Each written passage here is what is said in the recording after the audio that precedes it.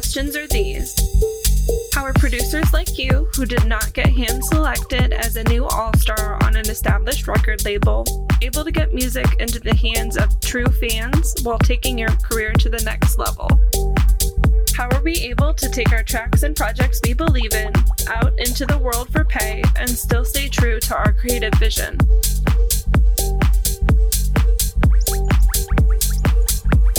These are the questions, and this podcast will give you the answers.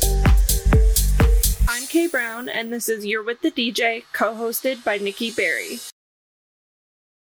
Welcome back to another episode of You're With The DJ. We are here with the final installation of this 6-part, or is it 7? Either way, interview series with Jason John Evans. Today we're going to talk a little bit about leveling up live streams, connecting to audiences abroad, and more. Let's go ahead and dive in.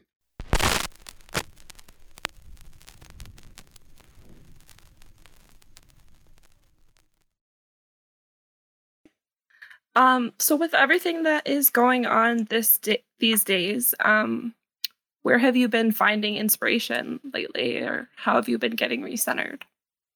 It's so counterintuitive for my life these times, because I understand that a lot of people sadly have lost their jobs, and a lot of people are saying that they've got more time on their hands than ever before.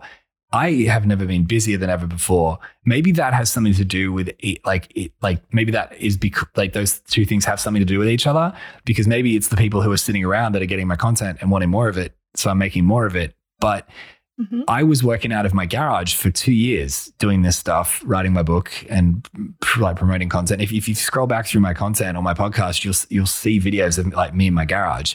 And it's only been recently that I've moved to these offices that I'm in now to be able to work on listen pages and do the content I do. And so I'll have to say what am I even hesitating to say that for? It's been incredibly lucky for me to get this opportunity and where I'm at, and to not lose what I'm doing over this time.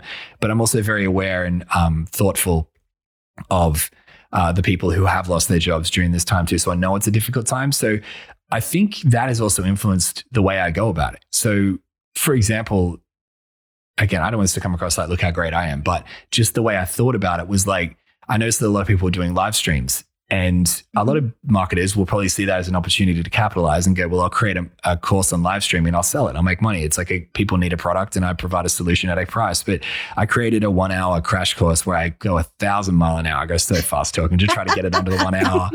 But yeah, I called it Livestream Level Up. And I just gave all the because I love psychological studies. I love applying actual proven actual studies behind it and research behind what I say. It's not just be more authentic for no reason. It's there's actual psychological tests done that prove that this works. So do it.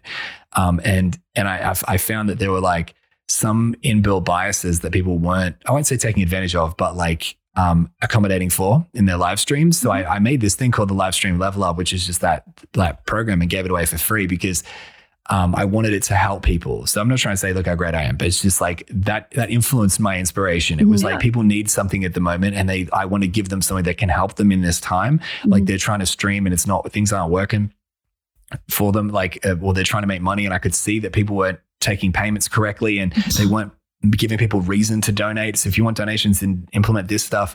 And I put that out there and just gave it in our Facebook group. And I said, just take it for free. You don't even have to put your email in. Just there's the download link, grab it. And it was really cool. A lot of people, it was really nice for me to see, because I have music artist friends who are also in the group that have added me on friends on Facebook, and I've saw their live streams, and those are the ones that I was they're just not taking donations correctly, and that that inspired me to do this course. And now yesterday I was looking through, and they've got the stuff on their screen that I talk about in my things, and their view count's way up, and donations. I'm this is so good. They're getting shared, and it's working for us. Yeah, and it's that's inspired me, because I genuinely.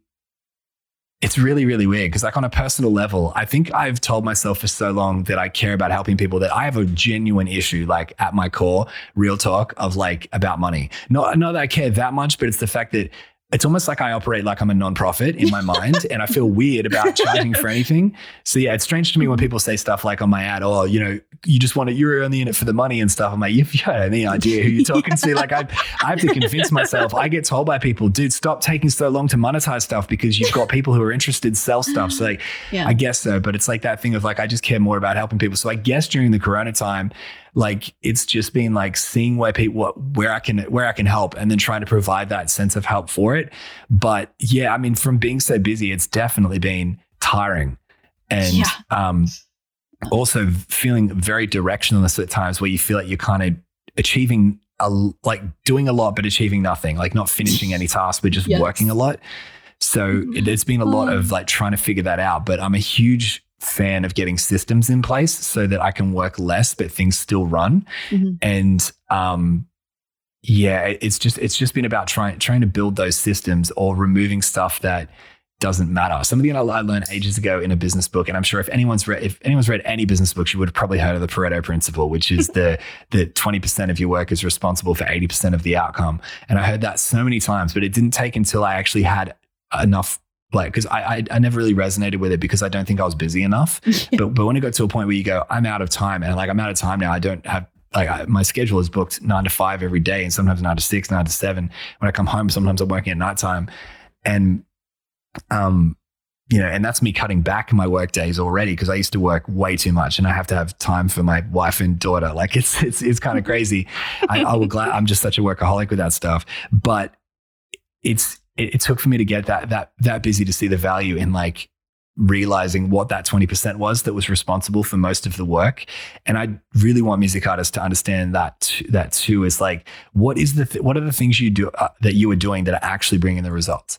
So like, is it you sitting down and writing 10 demos to only use one song? Like I know creative process is important, but like a lot of people write for the sake of writing and they don't use anything. It's just almost like it's just fun. But if you get into a habit of like every morning as part of like, or whether it be lunchtime or whether it be dinner, or whether it be before you go to bed, that's the best thing about the internet. But it's like sorting out your social media posts, replying to comments, like doing just something really simple, like anything that will build connection. Like you get a new follower on Instagram. If you're a brand new account or only got a few followers, DM them and send them a voice memo, because the closest thing you can get to human analog, the more people care. So text on a screen is pretty good. Handwritten note is even better. Like a voice memo is even better than that. And a video is the best thing. If you could drive to their house and thank them in person, that'd probably be a bit creepy, but that's the most analog human interaction. And that's what we're looking for is connection. That's just the psychology behind it, I guess. But like send them a voice memo and be like, thanks so much for following me. Like, I'm so glad to have you here. Like, it's really cool. And then just leave it like that. And they'll always remember you as a music artist, but do that stuff daily. And you'll find that that's the stuff that's getting people staying around. So put your time into that and free up the rest of your time. Don't run around each day going, I don't know what to do. I don't know what to do on Facebook. I don't know what to do with my comments. Like, there's too many things. Like, how am I creating content? Like, create it in advance, schedule it in advance, spend 2 hours on that day like creating and scheduling your content for the week. You don't have to think about it for the rest of the week. You just reply to comments each night at bedtime. And it's about discipline, doing that every single week. But you'll find that you'll have so much more free time and so much more time to do things. And that's what I try to bring into my world too, because time management is a real issue. Yeah. You start to realize as you get older that there is only so many hours in the day. Like when you're younger, you think you've got all the time in the world. Yeah. Never enough. Absolutely. That's right. I am queen of not asking for help. Nikki has been absolutely amazing. She's like, what is going on? What do you need? Like, we would not be able to do this without her. I love you.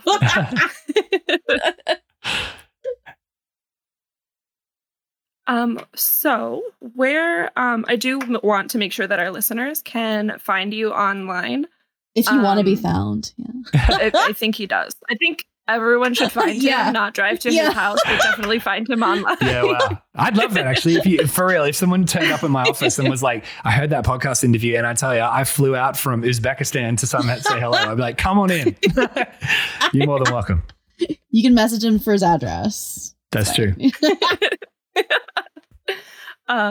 But more seriously, how can our listeners go ahead and find you? I think the best place to find me on is probably Instagram. I think that's where I'm most active and most available. It's Jason John Evans, but it's JAYSON JOHNEVANS. Jason with a Y. That's how I want to actually, when like I die and I get to like heaven and I got like God's computer and you can look up your statistics of like how many times you swore in your lifetime. So you know the actual number, like it'd be like how many like actual hours or how much time of my life did I lose to having to explain on the phone, oh, that's Jayson, because it feels like it's my entire life. Yeah. Jayson, John Evans. And I'm posting there quite often. I'm also on the other social platforms. There's been people following me on Twitter. I don't use that, but now like I've got a couple of followers on there. I might start posting there more often. But or you can email me at Jason, Jayson, of course, at listenpages.com. And I'll write back because I respond to every email I get. Awesome. Absolutely. Thank you so much for doing this interview. We had a great time. I had so much fun. So much great information here. Absolutely. I really appreciate that. It's been so much fun. Thanks for having me. It was a great chat. We should do it again sometime. Absolutely. Definitely.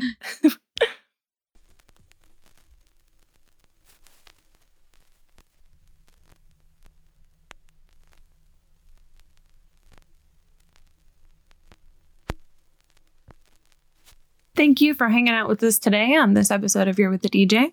Tomorrow, we are back in action on Fade In Fridays on the Fade In Network.